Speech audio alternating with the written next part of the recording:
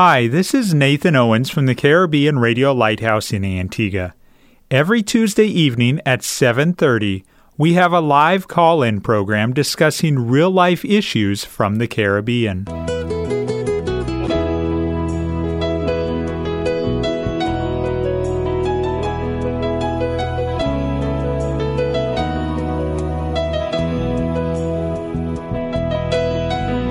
Sanctify them through thy truth. Thy word is truth. You're listening to That's Truth, a live call-in program with Dr. David Murphy, designed to answer your questions biblically in this confusing culture. Dr. Murphy has over 30 years of counseling and ministry experience here in the Caribbean and is ready to answer your questions according to truth. Good evening and welcome to another exciting episode of That's Truth. I'm Nathan Owens, sitting behind the microphone here at the Caribbean Radio Lighthouse.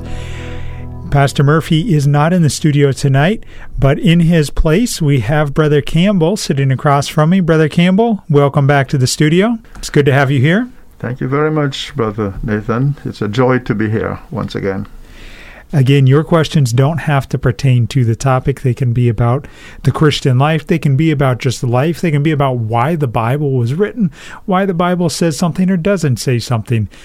Maybe it's something that doesn't relate to religion at all, but you want a biblical worldview perspective on it. We would love for you to contact us.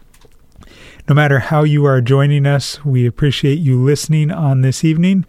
Now, as we await your questions, we are going to set off on another topic.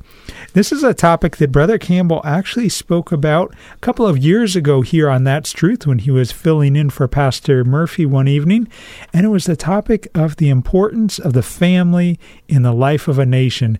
And tonight he's going to be continuing to develop that, focusing more on the marriage and that aspect. Now, Brother Campbell, I remember that evening as we sat and you shared a lot of practical information.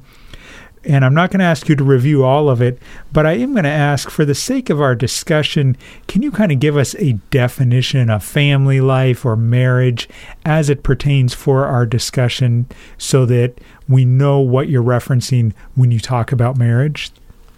Sure, brother. It's a joy for me to do that because family life is something that I am so attracted to. In my own personal desire for that which is right, I love to see families go well. But because I do believe that family life is important for the success of communities and even more importantly for nations, I promote it just as the Bible does. But for your request that I give a definition, I would say that the family life is firstly the union of a man and a woman who are emotionally attracted to each other and intellectually committed to each other with absolute determination to make each other happy for the rest of their natural lives, and to take every care to ensure the well-being of children that may become the fruit of that union. I think that definition brings into focus some of the problems that we see in families. It is important that the two persons, the man and the woman, and it is important that it be a man and a woman. We know that in this 21st century, man has become so wrapped up in his own ideas of right and wrong that he is bent, he is determined to redefine man, redefine woman, and as a result, redefine marriage. but it is not working for their good nor for our good, because we have a God who has prescribed for us that which is right. In Ephesians chapter 5, verse 31, we have a quote from the Old Testament, from creation times, which quote was used by the Lord Jesus in talking about marriage. And now in this epistle, Ephesians, where the apostle is guiding the church and teaching the church, we read in verse 31 of Ephesians 5, "For this cause shall a man leave his father and mother, and shall be joined unto his wife, and they two shall be one flesh." A man in this situation is definitely not a female, or nor could it be an in-between. It is definitely male. The wife is definitely female. There's no halfway measure. There's no in-between. That is God's prescription, a man and his wife. I have been following the news recently. I follow the news all my life, really. And I was shocked a few times to hear persons that I admired for their eloquence, for their ability to articulate their thoughts, to analyze things that are happening, who may be male, speak about me and my husband. And I know another who is female. As a matter of fact, I was particularly shocked about one recently, who speaks about her and her wife. And it is so improper, it is so out of order. The Bible says that it is leaving the natural use of the man and leaving the natural use of the woman. It's unnatural. So the only proper definition for the family that God approves of is that a man and a woman be joined together and they attend lovingly to their children. Thank you very much for that very practical, very much needed explanation. Now, I did find very interesting in your definition there, you talk about a man and a woman who are emotionally attracted. In our world, I mean, you look at Hollywood movies, you look at even within the church, so many times the attraction is physical, or there's not necessarily an emotional attraction. What do you mean by an emotional attraction? What would be some signs of that? Well, it should be easy for me to define this, because I was emotionally attracted to somebody nearly 50 years ago. And what I found was that I was always happy to have conversation with this person. I found that I looked forward to the time when I'd be traveling to where the person lives and have a meeting with that person. I would find that I would be praying for this person quite a lot. I would find that the thought of the person made me happy. This is emotion. Emotion is that self-awareness that comes from the soul that God gives us. Last week I defined, in our presentation last week, I defined the soul as a seat of the emotion that enables me to know how I feel. It can be positive emotion like joy and happiness, or negative emotion like sadness and so forth. And if there is negative emotion in your contact with the person and your thought about the person, then that's not the person that you want to spend the rest of your life with. But if there's positive emotion, then that's a good thing. However, the emotion is not the determining the major factor. The emotion is not the major factor. I would say that the commitment is the major factor. So having realized that you and the person you're attracted to, the two parties, have an attraction to each other, there must be a commitment to being together, if they're going to marry, to being together for the rest of their lives. Come what may, in the marriage vows that is taken, people are asked to say things like in sickness and in health and whatever, all those things. I'm a marriage officer myself, but all that is said. And with all of these is the commitment to withstand the storms that one will encounter.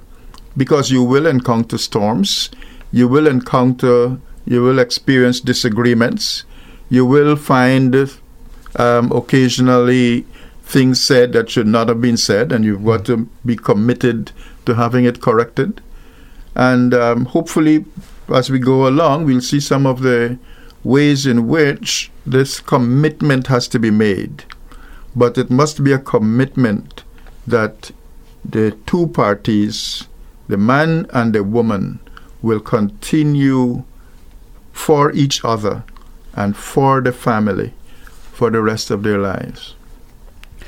Before I jump into any more material here, if you are listening and you have a question, maybe it's about family life, maybe it's about marriage, and maybe it doesn't pertain to either of those topics, we want you to interact with us by communicating your question to us. You can communicate to us by calling and asking it live on the air. The phone line's open and awaiting your call. Again, safe place for you to call. We're not here to argue with you. We're going to hear your question and then answer it from a biblical worldview using Scripture and the principles in Scripture. The phone number to call is 1-268-462-7420. If you don't want to speak live on the air, you can WhatsApp or text your question. If you don't want your question followed back to you or even to the country that you are calling from or messaging from, just put at the beginning of your message, anonymous, don't want it tracked back to me, something like that. And I won't even mention a country based on the area code of your phone number or anything like that. I may not even mention what sphere or what hemisphere you are listening to the Radio Lighthouse. I know we have listeners as far away as Australia and Eastern Europe that have sent in questions in the past. Enough of me rambling. Let me give you the contact information. WhatsApp or text your question to 1-268-782-1454. WhatsApp or text 268-782-1454. Or if you're on Facebook Live, you can comment your question right there in the comment section and we will ask it live on the air. Now, as we continue with this topic, and kind of use the material that was discussed a couple of years ago as a launching foundation, I have here in front of me, Brother Campbell, a study, and this comes from the Barna Research Group. They do a lot of research in the States because that's where a lot of statistics are and studies are done. But it says that in between 2000 and 2016, they did a study among the general population of adults. And those with strong religious convictions are more likely to be married than those without. No surprise there.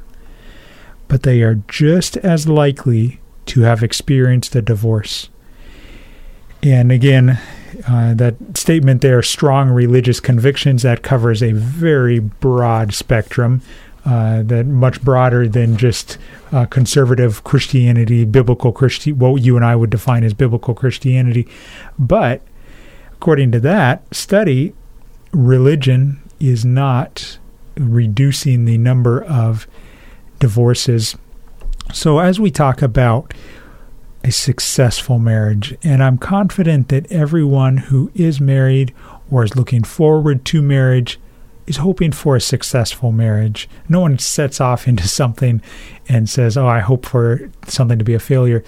What are some key reasons that come to your mind as to why a marriage may not be successful? I would say selfishness, sad to say. As a matter of fact, I started off by mentioning the need for commitment.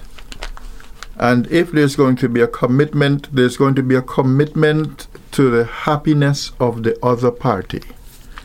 I don't have to think about my happiness. I think about the other party's happiness. And the other party should be thinking about my happiness. Now, if they aren't thinking about my happiness, do I still have to think about theirs? Well, I was about to say... Sorry for the interruption. that the one thinks of the other's happiness regardless. And it does not necessarily look to have it reciprocated.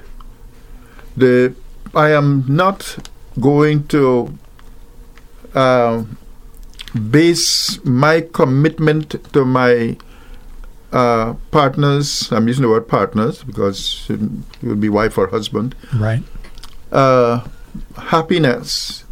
I'm not going to be basing my commitment to that person's happiness on how happy they make me. I must be happy just because they are happy.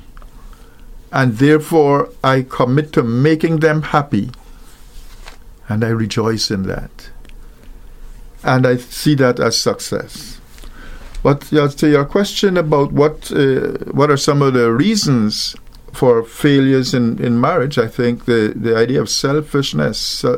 I observed this, and I think the first time we did this, I referred to a few experiences I've had walking around the villages and even in the city, and see how persons deal with children and deal with their partners, whoever the partner might be. They might not be married, but they're not necessarily people that I know.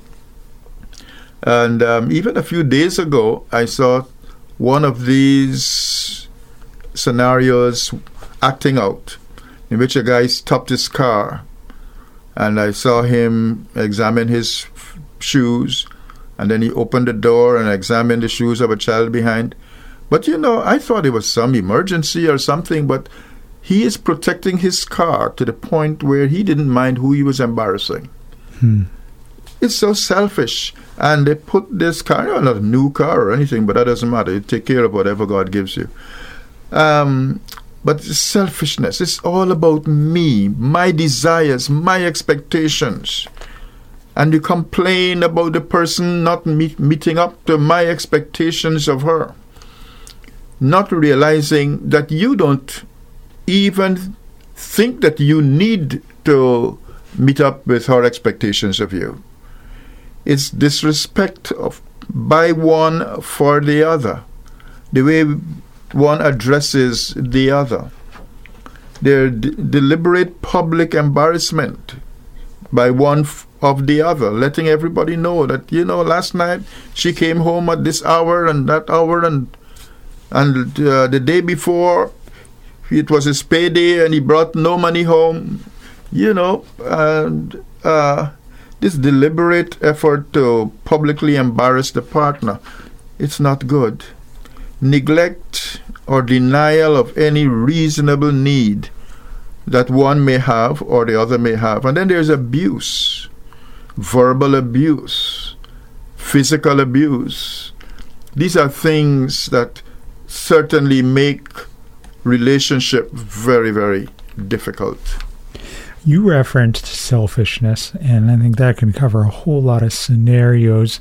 But the situation where, and I'm sure you've probably observed it, I think we all have to some degree, even though we're not all counselors or pastors or leaders in a church, but the attitude that one partner will have that they are more important than the person they're married to.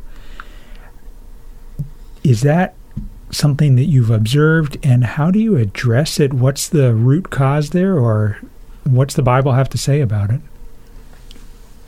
Could you repeat that, please? Yeah, so the belief that one partner is more important than the other partner, how do you address that from a biblical worldview?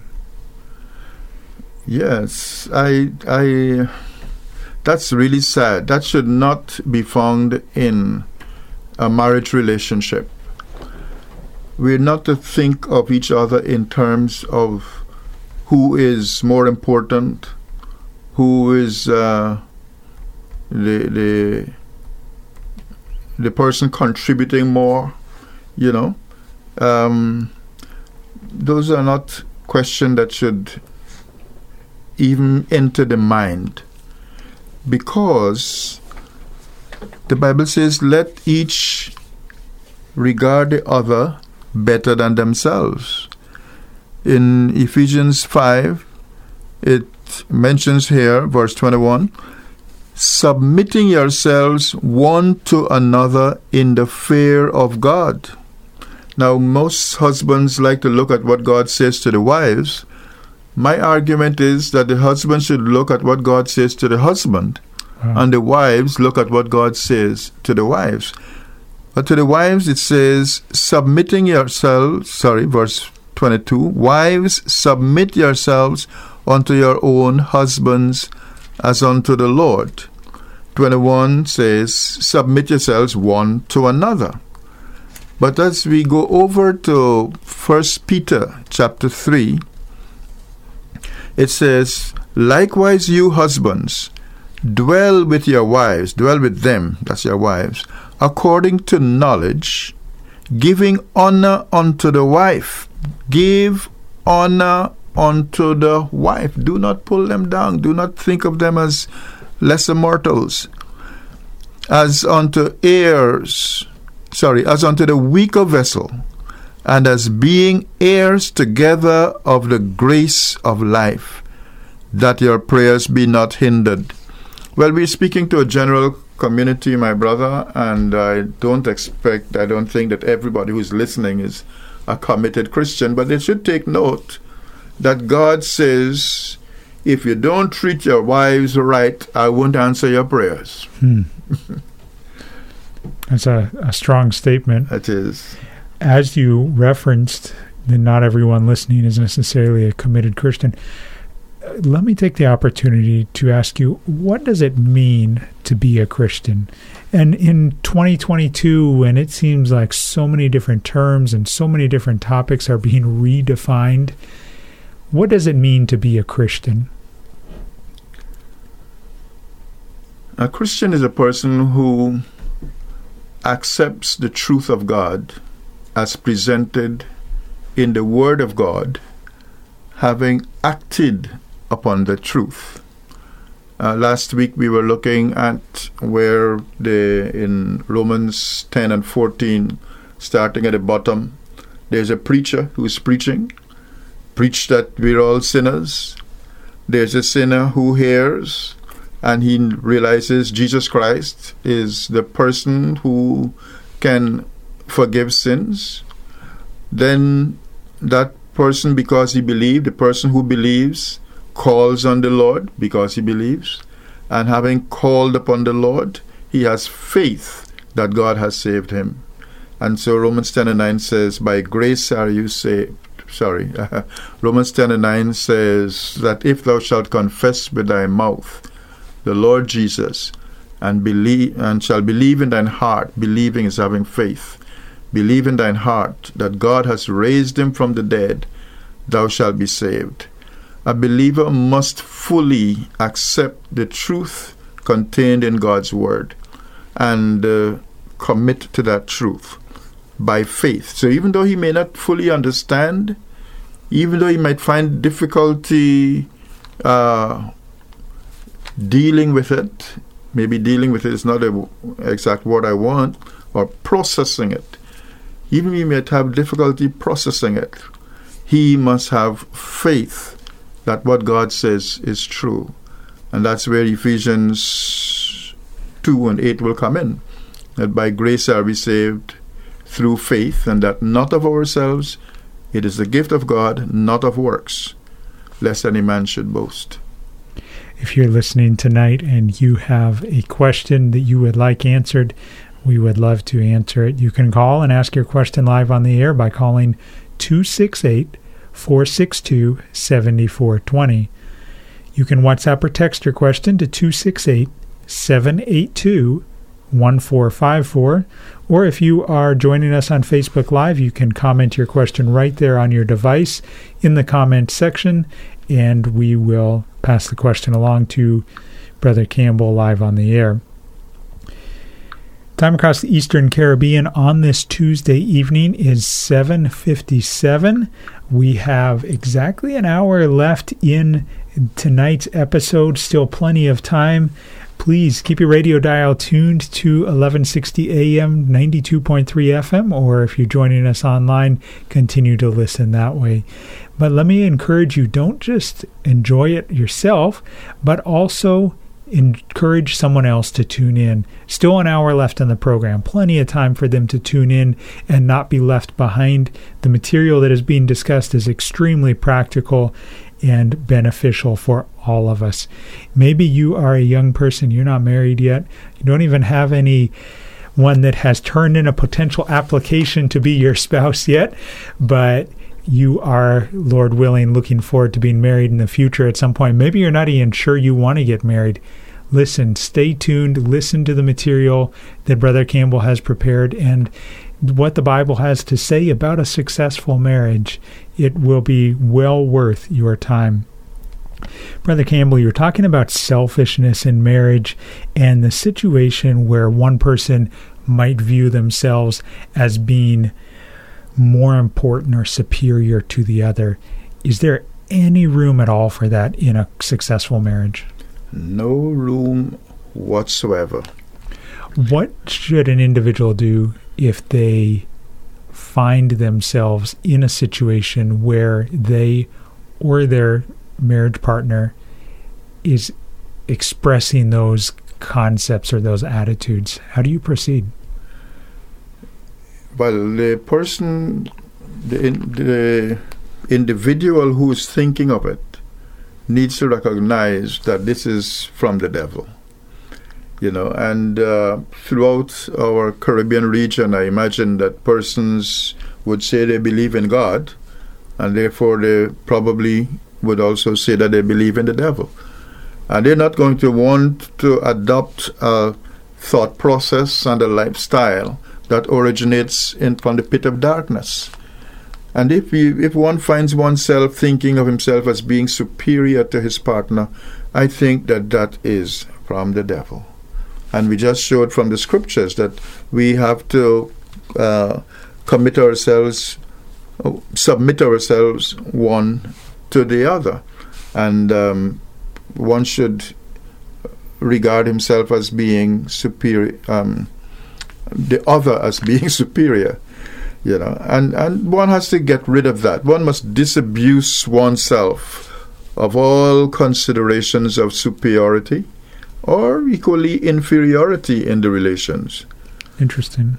Those feelings come from the devil and should not find their way into the marriage experience. Deliberately tell yourself that there is no room for such in my marriage. I respect my wife. I have great regard for my husband. I think he is a gift from God to me. My wife is what God sent to make my life what it is today. Appreciation for each other, vitally, vitally important. And there'd be no room for any feeling that I am superior or that the other person is inferior. To the listener who says, Brother Campbell, I'm dating or courting, whichever word and philosophy you want to follow, I'm dating or courting, and the person that I am in a relationship with and looking toward marriage, maybe we even have a date set, I see some of that attitude in them. What should I do? The discussions can lead to solutions. One will have to have discussions about what is acceptable and what is not. I know, unfortunately, that there are persons who can play the role, good role players, or con artists in some cases, sadly enough, so that one can actually be convinced that this person has changed. But if you see that in the person, you know that this is not going to end well for marriage. And it's a hard thing to say, but Paul did say that in certain circumstances it is better to remain single. Now, if I tell some people that, they'll say, well, it's better I commit suicide. Wow. But it is quite true that there are signs, there are red flags that appear before the decision is taken to commit to the union, to marriage. If those red flags are there, don't go forward. I'm not saying dismiss any possibilities, but do not go forward, because don't go forward until there is clear evidence that this matter has been resolved. You mentioned red flags, and I think that's a great way of putting it. Do you see any issue with one partner thinking that they are doing the other partner a favor by being in the relationship? Unfortunately, in our Caribbean and perhaps in other parts of the world as well, there are persons who do think that way, that I bring so much to the table that this person, my partner, has to bow before me and respond to my every beck and call. And no, it's not a good attitude to take. I would say think a little further, and you will realize that you complement each other. In a relationship, we complete each other, so that there is something that needs to be filled up in me that this person brings. But thank God, there's something also that I bring that fills up that which is lacking in the other person. You should not wait until you are ill in order to recognize the value of the partner in the relationship. Value the company. Value the friendship. Value the relationship. This is a friend like no other. When other friends mock at you and join in others and tormenting you, this is a friend you come home and report it to. And this is a friend who put her arms around you or his arms around you and encourage you. Do not look for things to complain about. That's one of the rocks that marriages very often get cast against. Complaining. Some persons, there are some persons who, if I pick them up to drop them to church, I know that by the time they get to church, they're going to complain about 10 different drivers. 10 meaning a lot. Wow. Do not look for things to complain about. I don't complain about any driver, because any mistake a driver makes, someday there's going to come a time when I might make the same mistake. Yeah. So dismiss negative thoughts about your partner and in the relationship. Pay compliments. Say nice things about them. Express appreciation for what they have done. Keep conversations pleasant. Avoid sarcasm, if those sarcasms are aimed at your partner. tolerate your partner's weakness and failings. Yes, there's weakness in all of us. Tolerate it. Even if you get no response for all that you're doing, find a polite way of letting him or her know what it is that you are trying to do. I'm trying to build a relationship here, brother. I'm trying to make the best of our marriage here, sister. Do some things too to add to that, buy or make items. Some people are skillful with their hands. Make items to be used as gifts for members of the family, including the children, no matter how small and no matter how inexpensive. I say inexpensive because it can be inexpensive, but it is not cheap, not if it is done with love, or how simple it might be. Do something practical that will move the heart of your partner in the right direction. Time across the Eastern Caribbean on this Tuesday evening is 8 minutes after 8 p.m. Thanks for listening to That's Truth. If you've just tuned in and you say, wait, Pastor Murphy's voice changed. No, Pastor Murphy just isn't in the studio this evening, but Brother Campbell, a voice that is very familiar here on the Lighthouse. If you are enjoying his teaching, I know you will also enjoy his program, Love and Service. Be sure you tune in tomorrow evening at 8:30 p.m. for Love and Service. It comes on Monday evening and Wednesday evening at 8:30 p.m. Very practical teaching and gifted teacher, and we are thankful that you are here in the studio tonight, brother.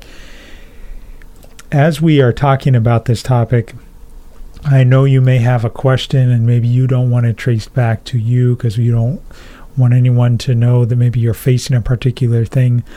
You can keep it generic. If you don't want to call in, you can WhatsApp or text your question to 268-782-1454.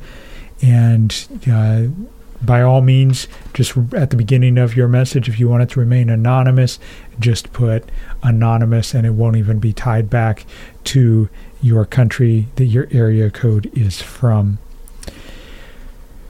Brother Campbell, I'm looking here at a study on Google. That's one of my first go-to places for statistics. It says that a study of 2,600 married couples from Britain, China, Russia, Turkey, and the United States found that the most common sources of conflict were division of labor, I guess that's who does the dishes and who takes out the garbage, finances. And that's what I want to go at now, is for a partner to say that this relationship has to last, or my partner has to stay with me because they are financially dependent on me. I'm the one that's bringing in all the finances. Do you see something wrong from a biblical worldview, and how should we address that? Yes. The thought that the other person is dependent on me because they're not earning as much or not earning at all is a thought that could lead in the wrong direction. It should be true that one could not exist without the other. Or, as you might think, my wife can't make it without me. She depends entirely on me for my financial contribution. The interesting thing is that if she weren't in the house, you'd probably have to go to the restaurant every day and purchase food because you don't know how to cook. Or you'd probably have to go into some strange person to tell your story to who has no sympathy for you. You probably have to report to your friend what happened to you at work today, only to have your friend go down the road and join with another friend in laughing at you. So you think that your money is your main contribution. But what the other party is contributing is more than money can buy. And you should value that. Very, very practical advice. And I think all of us would do well to consider our actions and our attitudes, whether there's something we sought out to have as an attitude at the beginning of the day, or whether it's something that has just crept into us. So much of what's on television and in movies, Brother Campbell, is just the attitudes is contrary to the structure and the model that God has set out for the family. Would you agree with that statement? Definitely. And it's just when you thought it couldn't get worse, it just gets worse and worse. And I know I listen to the news, but there's so much news out there that no one man can be au fait and up to date with everything that's going on. True. And if I only attempt to mention one of the things that only just came to my attention, the younger people in particular will say, "What? You mean you didn't know about that before?" But apparently there's a movie out that I heard about it today or yesterday because it was banned in Saudi Arabia. So that was, I can't attempt to call the name of the movie because I don't really know. But what I gather is that from some of the players in the movie, listening to the interview, is that they think that people are not with it in the 21st century. And that the time is coming when a movie like that, in which apparently it's all about, you know it out there, LBGQU and so forth. Sorry about that. But the thing about it is that this movie is all about what God hates and what God condemns in His Word. And it is clearly condemned in His Word. And these are people who are practicing things that God says, for this reason God gave them up. God gave them over to reprobate minds because of these things. And they are trying to redefine what a man is and redefine what a woman is. And I don't know how they arrive at their conclusions. I cannot imagine on what basis two women will live together as married partner unless it is part of the devil's attempt to get rid of human beings. Because if everybody were to do that, you know, there won't be any human beings left after a few generations. So it must be part of the devil's plan to get rid of human beings generally, and also to lead man to do that which God hates. It's the devil's plan to do what he can in the time that God has given him, because God has given him a limited time, and he is going to do all he can to get mankind to turn from God and turn to Satan's pernicious ways. And that's precisely what is happening today. So, yes, the movies, the Hollywood actors and players, the musicals, you know, I mean, you can sit back and you can say, okay, you know, I in my student days, long back, way back, I was taught to appreciate the interpretive dances and the music and everything else. And I was amazed when the lecturer would explain things to me that I had not seen before or realized before. But today, what I am seeing is definitely, and I'm going to be very plain in saying it, definitely devilish. It is of the devil. I would say, if you're sending your children to learn to do the dances or whatever, make sure that they can only have the purest of interpretations. I just am looking here at this movie you were referencing because I wasn't familiar with it, but it's all over the news online, and I was expecting like an actual movie, but it's a cartoon, and it's geared for the younger generation, children, and yet it's still pushing that content, which I know does not surprise you. It does not surprise me. God has given you many years of experience to be able to observe and provide counsel. And with that experience, I'm curious, are you familiar with any instances of an individual thinking they are intellectually superior to their partner? And if so, how do you address that from a biblical worldview? Yes, I am familiar with that. I'm familiar with a young man. I still call him a young man. He's still, I don't know if I should say this, but to point out, he has a PhD in medical physics. And got married, and within a month or less, separated from the person he got married to.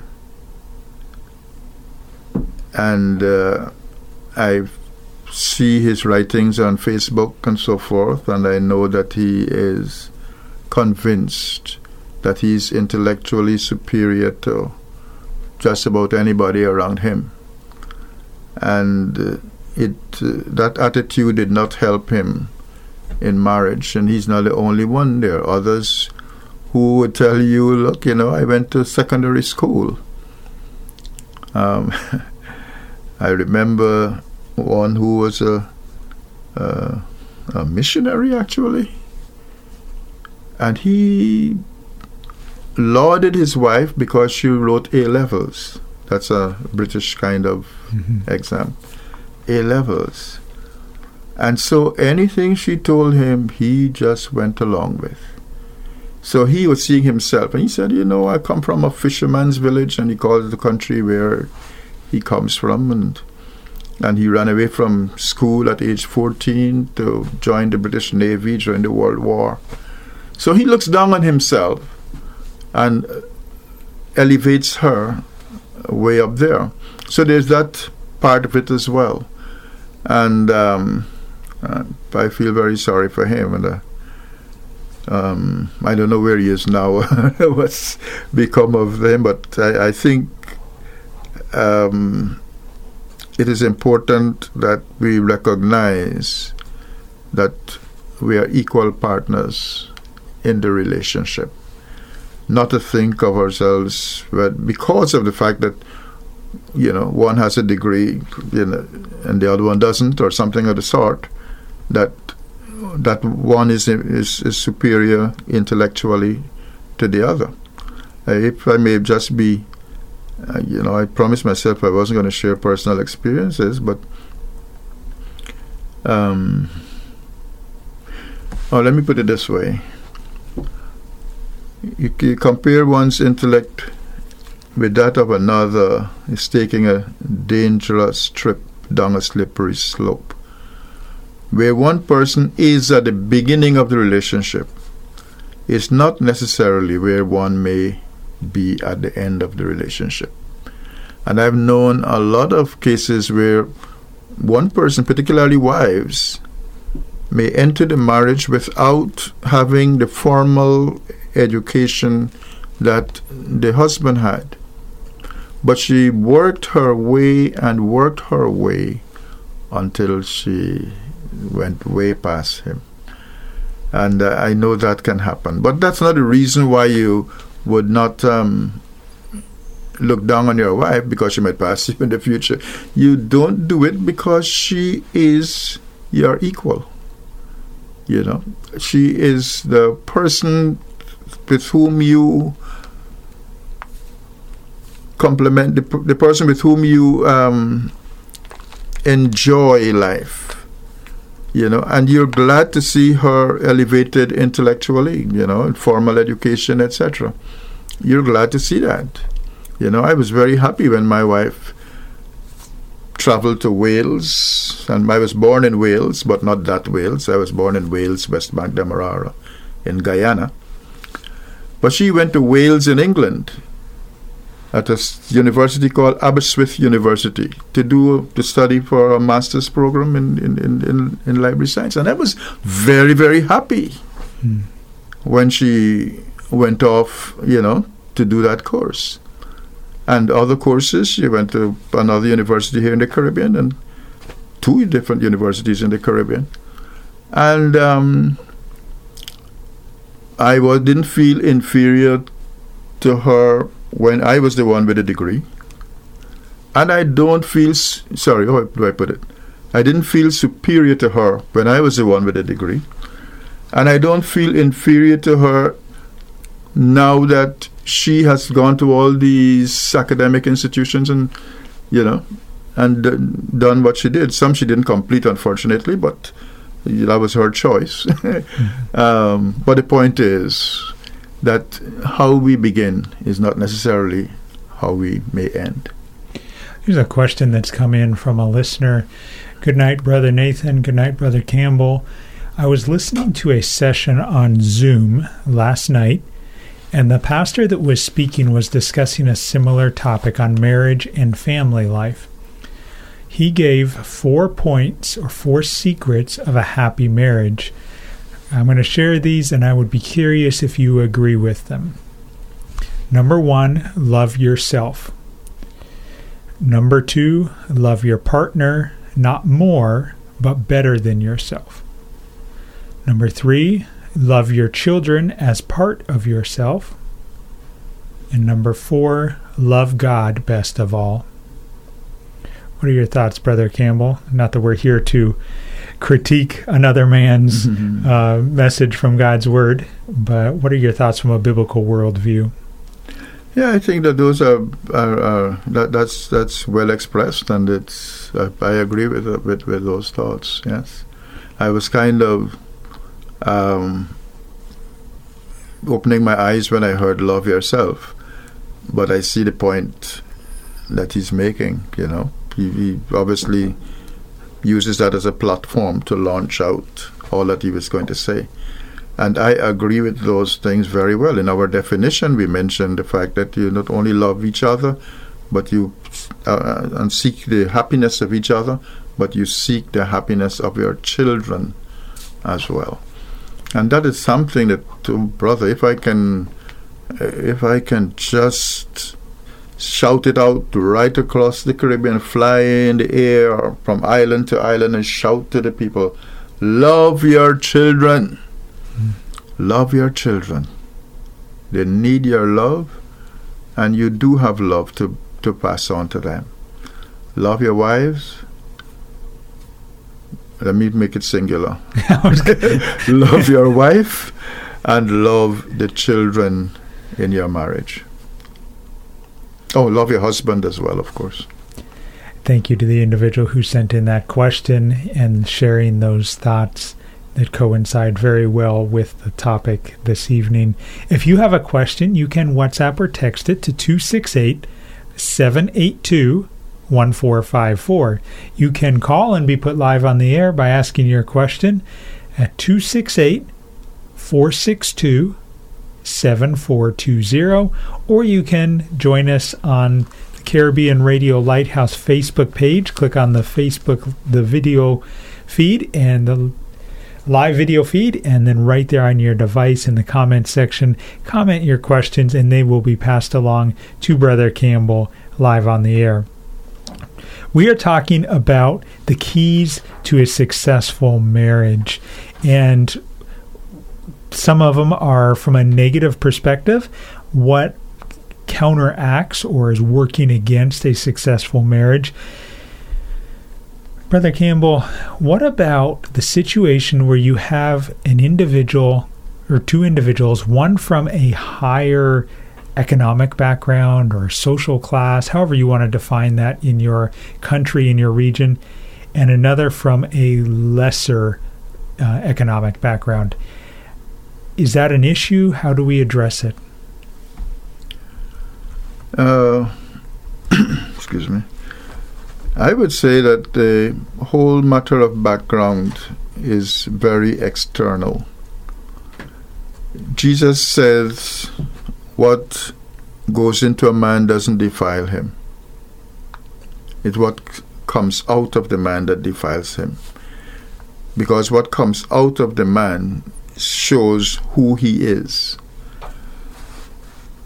The background provides nurture for the individual, so that from childhood I learned to be polite. I learned to I learned social graces. This is because of my background. I learned to respect elders, etc. I learned to be thrifty. I learned to be productive, etc. So, okay, that's my background, but those are things that come into me. What about what will come out of me? I will be polite to everybody out there because I learned to be polite, but I am rude as ever to my wife. That's not good. I will be thrifty, and I will save, and I have a bank account in my name, and my wife never knows what happens, or my husband never knows what is on that bank account. So that background helps me to save, but it's not helping my marriage. So it is important that what comes out of us is good for the marriage. And if what comes out of my wife is good for the marriage, even though she might have come from a different background, and yeah, my wife comes from a different background, she's from the city, I'm from the country. But like I said, I don't know what it is, but I don't ever feel inferior to anyone, and I don't act superior to anyone, because that is not going to stand me in good stead before God. And I'm happy to have my wife coming from the city, a completely different background to me. Her father was a headmaster in those long ago days, and my father was a farmer and later a businessman. But the point is that those things do not affect how I think of my wife, and thank God they don't affect how my wife thinks of me. We are husband and wife, and we are living together, and that is how it should be. You don't have to feel, oh, I'm from this community, and that's why you don't respect me, or so forth. Nothing of the sort. They don't respect you because of where you come from. They respect you because of how you are. So it is what comes out.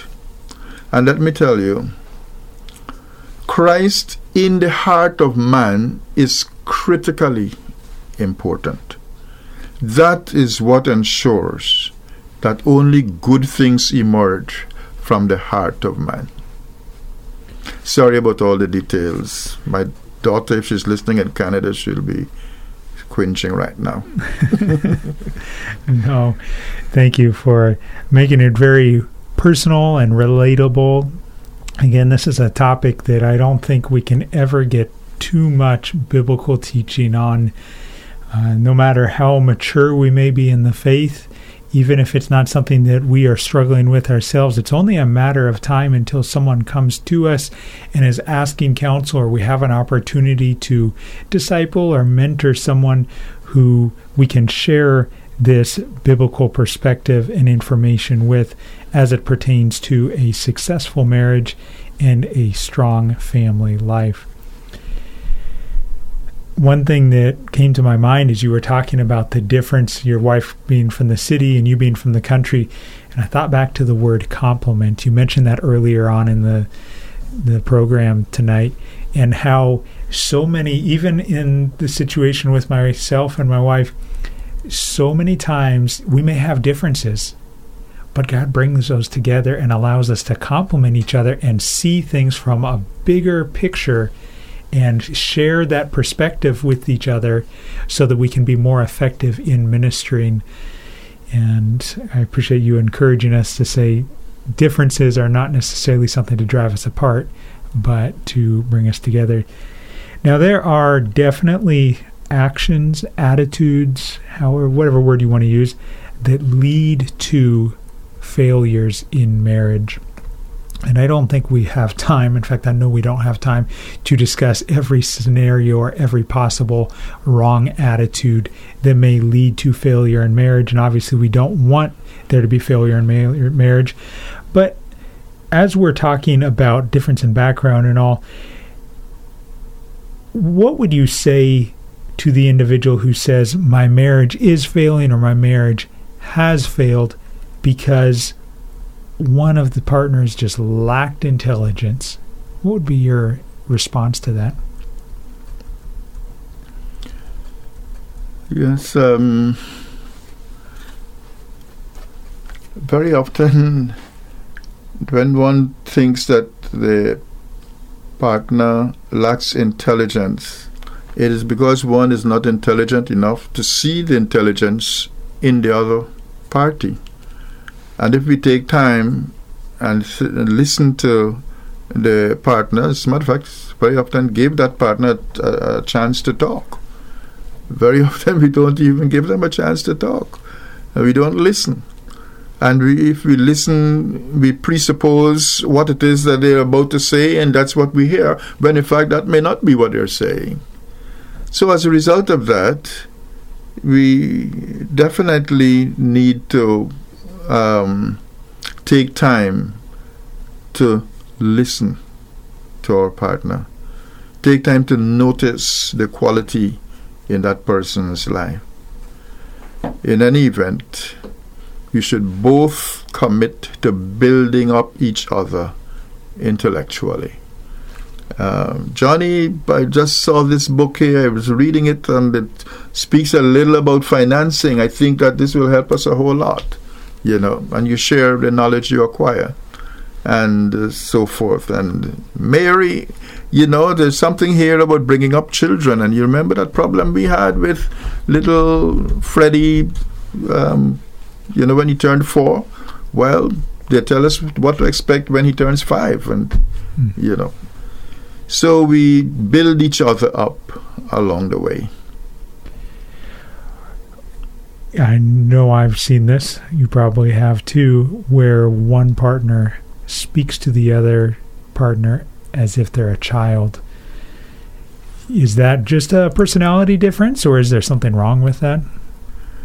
It very often happens when the other partner is not even realizing that he's doing it or she is doing it. It could go either way.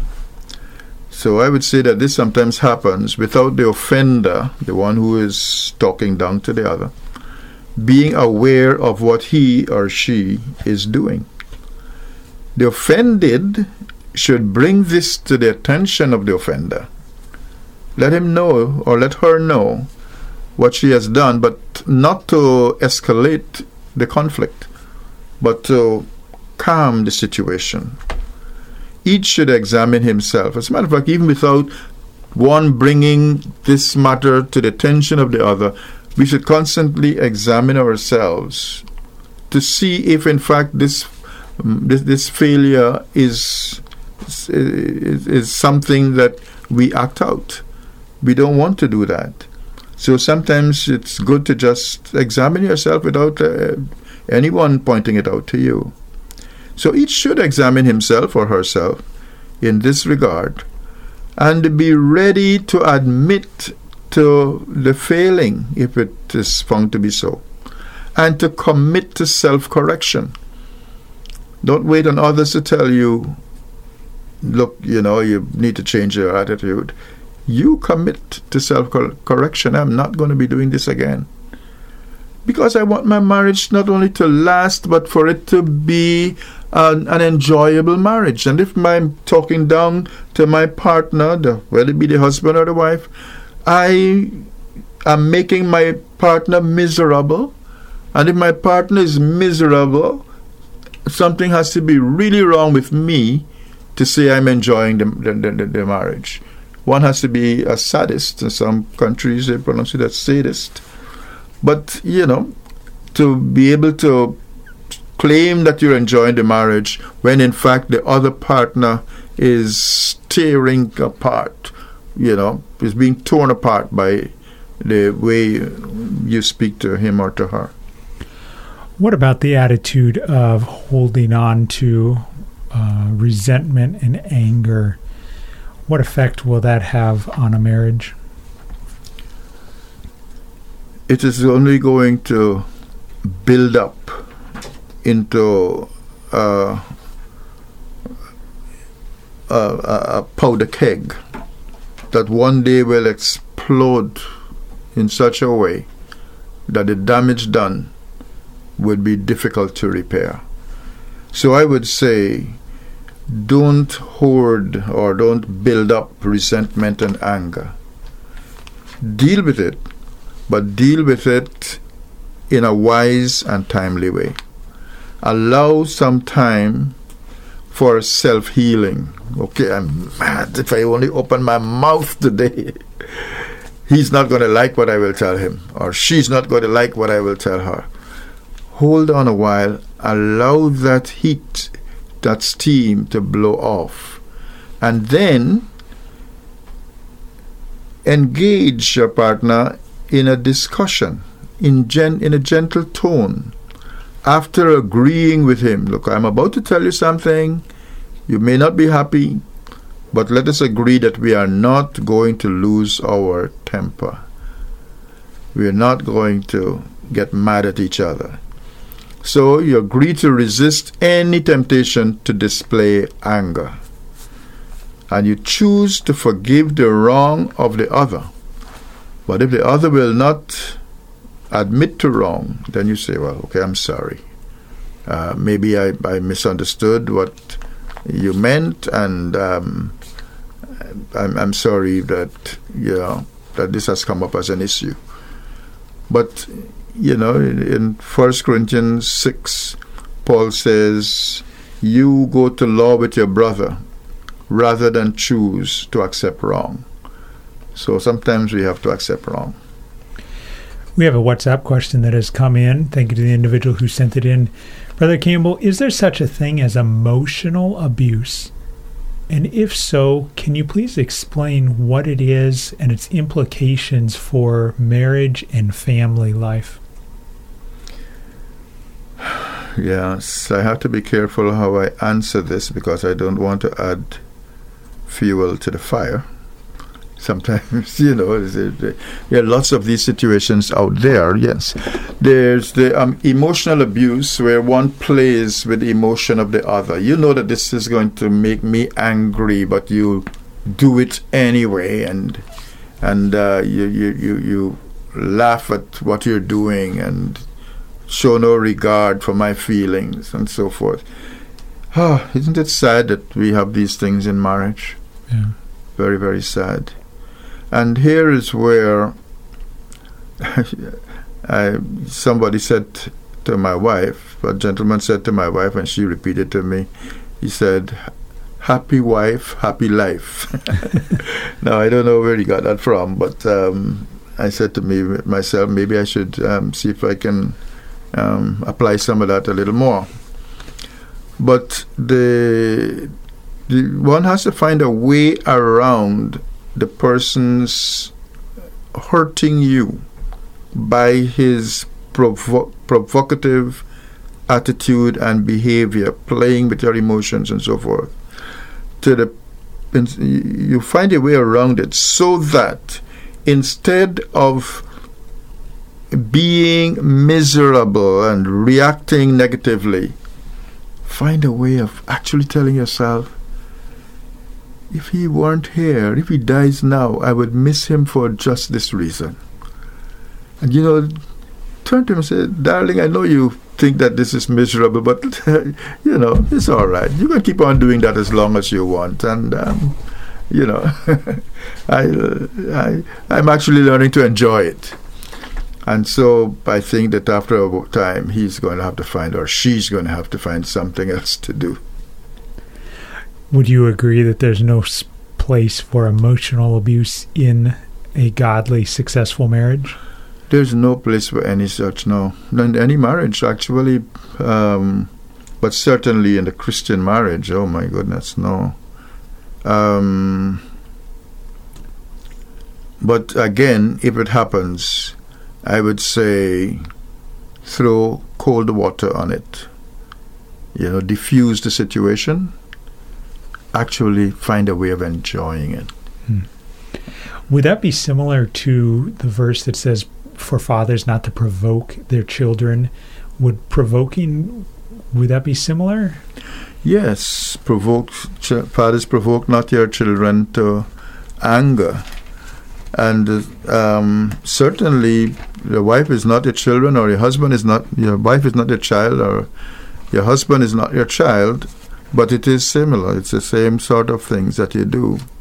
But the response, I would say, is similar to what we read in Romans 12, verse 17. It says, recompense to no man evil for evil. And verse 18, if it be possible, as much as lieth in you, live peaceably with all men. And then verse 20. All right, 19. Dearly beloved, avenge not yourselves. Right? You're heavily provoked. But don't take vengeance for yourself. And that's the other thing you can do. God has a way of dealing with these matters. Just commit it to the Lord. But rather give place unto wrath. Right? Don't respond with wrath. For it is written, vengeance is mine, I will repay, saith the Lord. And the final verse says, therefore, if thine enemy, and God forbid that your husband or your wife should be your enemy, if thine enemy hunger, feed him. If he thirst, give him drink. For in so doing, thou shalt heap coals of fire on his head. Be not overcome of evil, but overcome evil with good. Thank you to the individual who sent in that question. We have another listener who is asking, if someone is living faithfully for the Lord and at a point fall into sin and die, but did not get a chance to repent, will that individual go to heaven?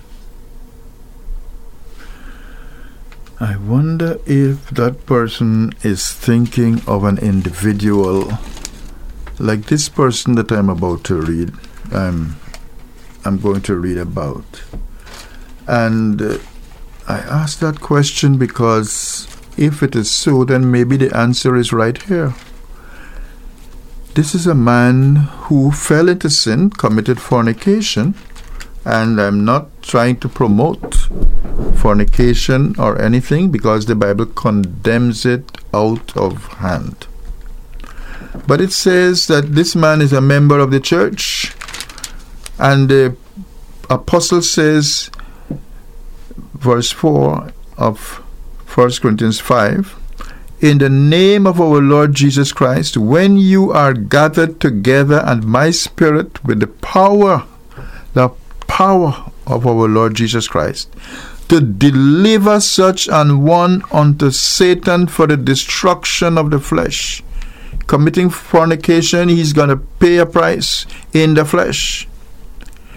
Because he's a believer in Christ, a member of the church, that's my understanding, that the spirit may be saved in the day of the Lord Jesus. Now that might come as a shocker to many, but that is what the Bible says, that this man has sinned, fallen into sin, and the church will not tolerate it. He's to be put out of the church, and when he's put out of the church, Satan is going to make a mincemeat of him, That's what it's saying there, for the destruction of the flesh. But the spirit which God has saved will be saved. I trust that answers your question, and I appreciate you, Brother Campbell, taking that answer directly from Scripture and just reading the verses to answer it. And it is often something I've thought about. We don't always understand what's going through God's mind in this side of eternity. I'm not even sure the other side of eternity we're going to be able to fully grasp everything that has gone through the mind of God. But He has a purpose, He has a plan, and He has given us His Word and what is in His Word as a reference for a manual, operation manual for this life. We are talking... Go ahead. But could I say that I would not bet on a man who's living in fornication that he's going to heaven? I mean, that's not evidence of salvation. So if a person is going to think that, well, okay, I can probably commit fornication and my spirit would still be saved, there's no guarantee that a person who lives like that ever knew the Lord. But once you know the Lord, God has already declared you righteous. Thank you to the individual who sent in that question. We've got 10 minutes left in this episode, so if you have a question, go ahead and send it in a hurry so that we can have plenty of time to answer it on the air. You can call and ask your question live on the air by calling 268-462-7420, or you can WhatsApp or text your question to 268-782-1454. WhatsApp or text 268-782-1454. We are talking about attitudes and afflictions that may damage and destroy a marriage. And you were talking about the buildup of anger and bitterness. What about frustration and tensions? I guess I view that as a cousin to the previous discussion. What are your thoughts from a biblical perspective as to how we should guard against those? Yeah, some ways to overcome frustrations, and I agree with you. This is in tandem with the previous question, discussion. Some ways to overcome frustrations and tensions include, cooking a nice meal by either party, particularly if it's the husband. Let the wife just relax and cook a meal, help to break the tension. Or having a picnic, even in the back of the yard or out in the village. Have a picnic. Have a little beach time together with the family. Playing games, etc., etc. Do things that will make the other happy. So it's one of the ways of dealing with frustrations and tensions. Sometimes the children can cause frustration. They do the same thing every day that you tell them not to do. They come home with their clothes dirty after school and so forth. And it's frustrating, and you just don't know what to do before you lose control. Take a grip of yourself. Take a grip of the situation. Make everybody happy. Brother Campbell, we have a question that has come in. Good night, brother. And this is in relation to Proverbs 23:7, which I'll go ahead and read the verse. Proverbs 23:7 says, "For as a man thinketh in his heart, so is he. Eat and drink, saith he to thee, but his heart is not with thee." What does the scripture mean when it says, "As a man thinketh, so is he"? And after explaining, can you give an example, please? Thank you very much.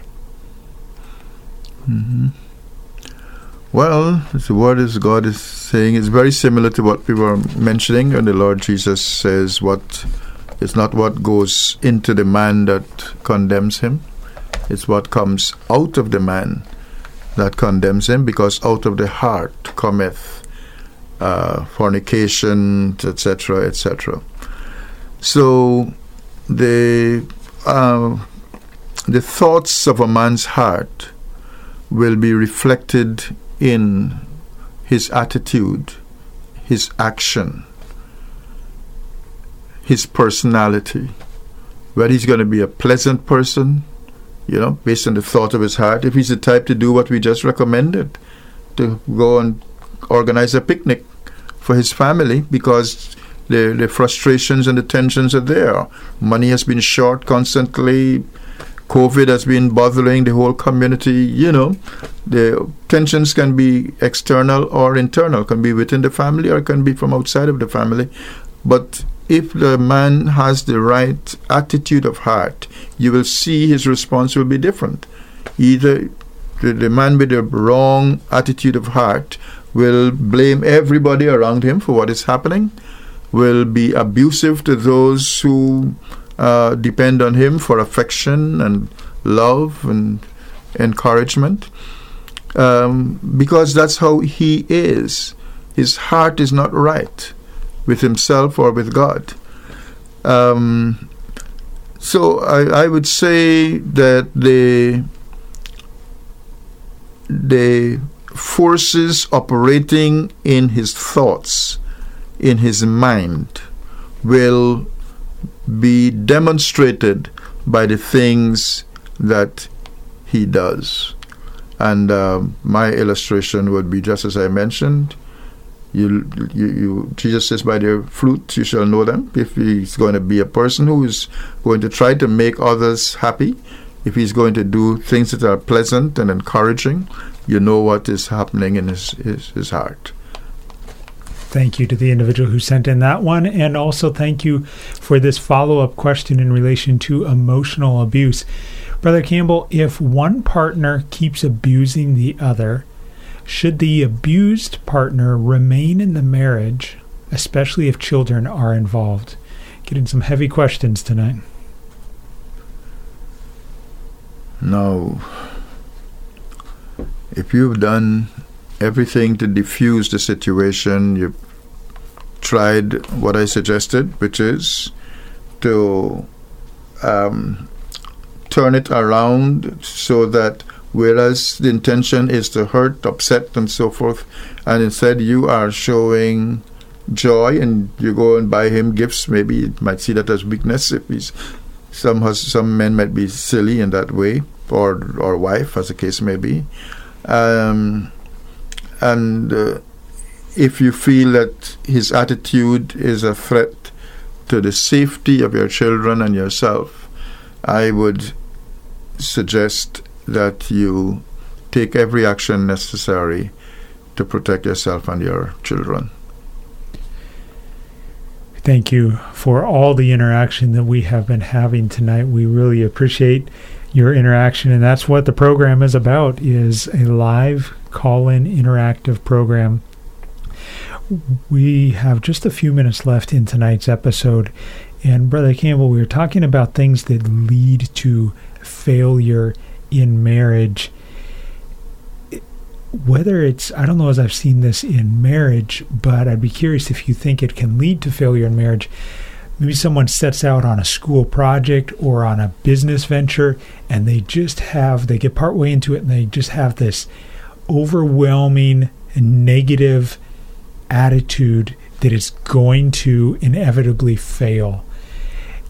Is that possible to have in marriage, and is that something that can lead to the failure of the marriage? If so, how should we handle it? Yes, it is. It is very important. It is a critical matter to deal with, this feeling of the inevitability of failure.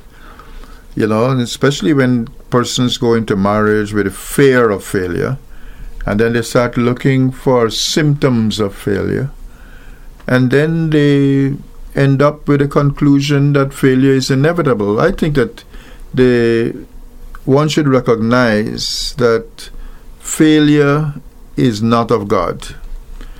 We're told in 1 Corinthians 15 Thanks be unto God who giveth us the victory. Our God is a victorious God all the time, every time. In addition, God has created man with the tools needed to overcome frustrations and defeatism. You know, this idea of I'm being defeated by the devil. Just think about how you could counsel someone going through your experience and apply the solutions you would use for them to yourself. You will be able to see how you can overcome your challenges. If you are a believer in Christ, then you have the added tool of His written word. God gives us the victory when we trust in Him. Ask for His guidance and work your way to victory. Recognize that testing is a recurring experience. You're tested today, don't feel that that's it. You'll be tested tomorrow or the other day. But work out ways of dealing with it when it returns. Brother Campbell, as we wrap up here, do you really believe that God's Word has the answers that we need in order to have a successful marriage? Yes, I do. Because the Word of God tells us about the marriage between Christ and the church. And it says we should pattern our lives after that, particularly the men. Need to recognize this, but certainly both parties. And if we can love our wives the way Christ loved the church and gave His life for it, then there's nothing that will hinder us from being the best of husbands. And similarly, if the wife can submit to the husband the way the church submits to Christ, then she doesn't have to be afraid. A wife doesn't have to be afraid to submit to a husband who loves her the way Christ loves the church. In the last 60 seconds, what would you advise for the listener who says, Brother Campbell, my marriage is going downhill instead of uphill, and I want it to be successful? Where should I start reading in my Bible? What book of the Bible, what chapter, what passage should I focus my attention this week? Well, I had my Bible set at Ephesians chapter 5, and I think that's a good place to start, and not just to read, but to study and to see that relationship. I would also go for Matthew chapter 5, the Beatitude. I would suggest that be given careful consideration as well. And the Lord's Prayer has a lot of lessons there for us as well. Brother Campbell, thank you very much for the material you shared, and keep your radio dial tuned to CRL. Thank you for joining us for today's program. We pray that the Holy Spirit uses the truths shared from God's Word to strengthen your faith. Now you've heard it. That's truth.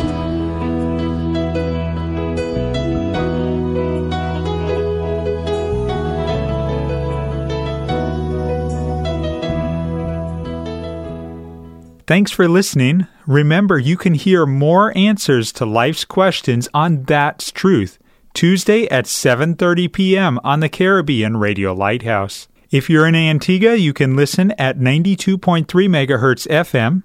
If you're in the Caribbean, you can listen at 1160 kilohertz AM, or listen online at www.radiolighthouse.org from anywhere in the world. Or you can subscribe to this podcast. Looking forward to having you join us next time.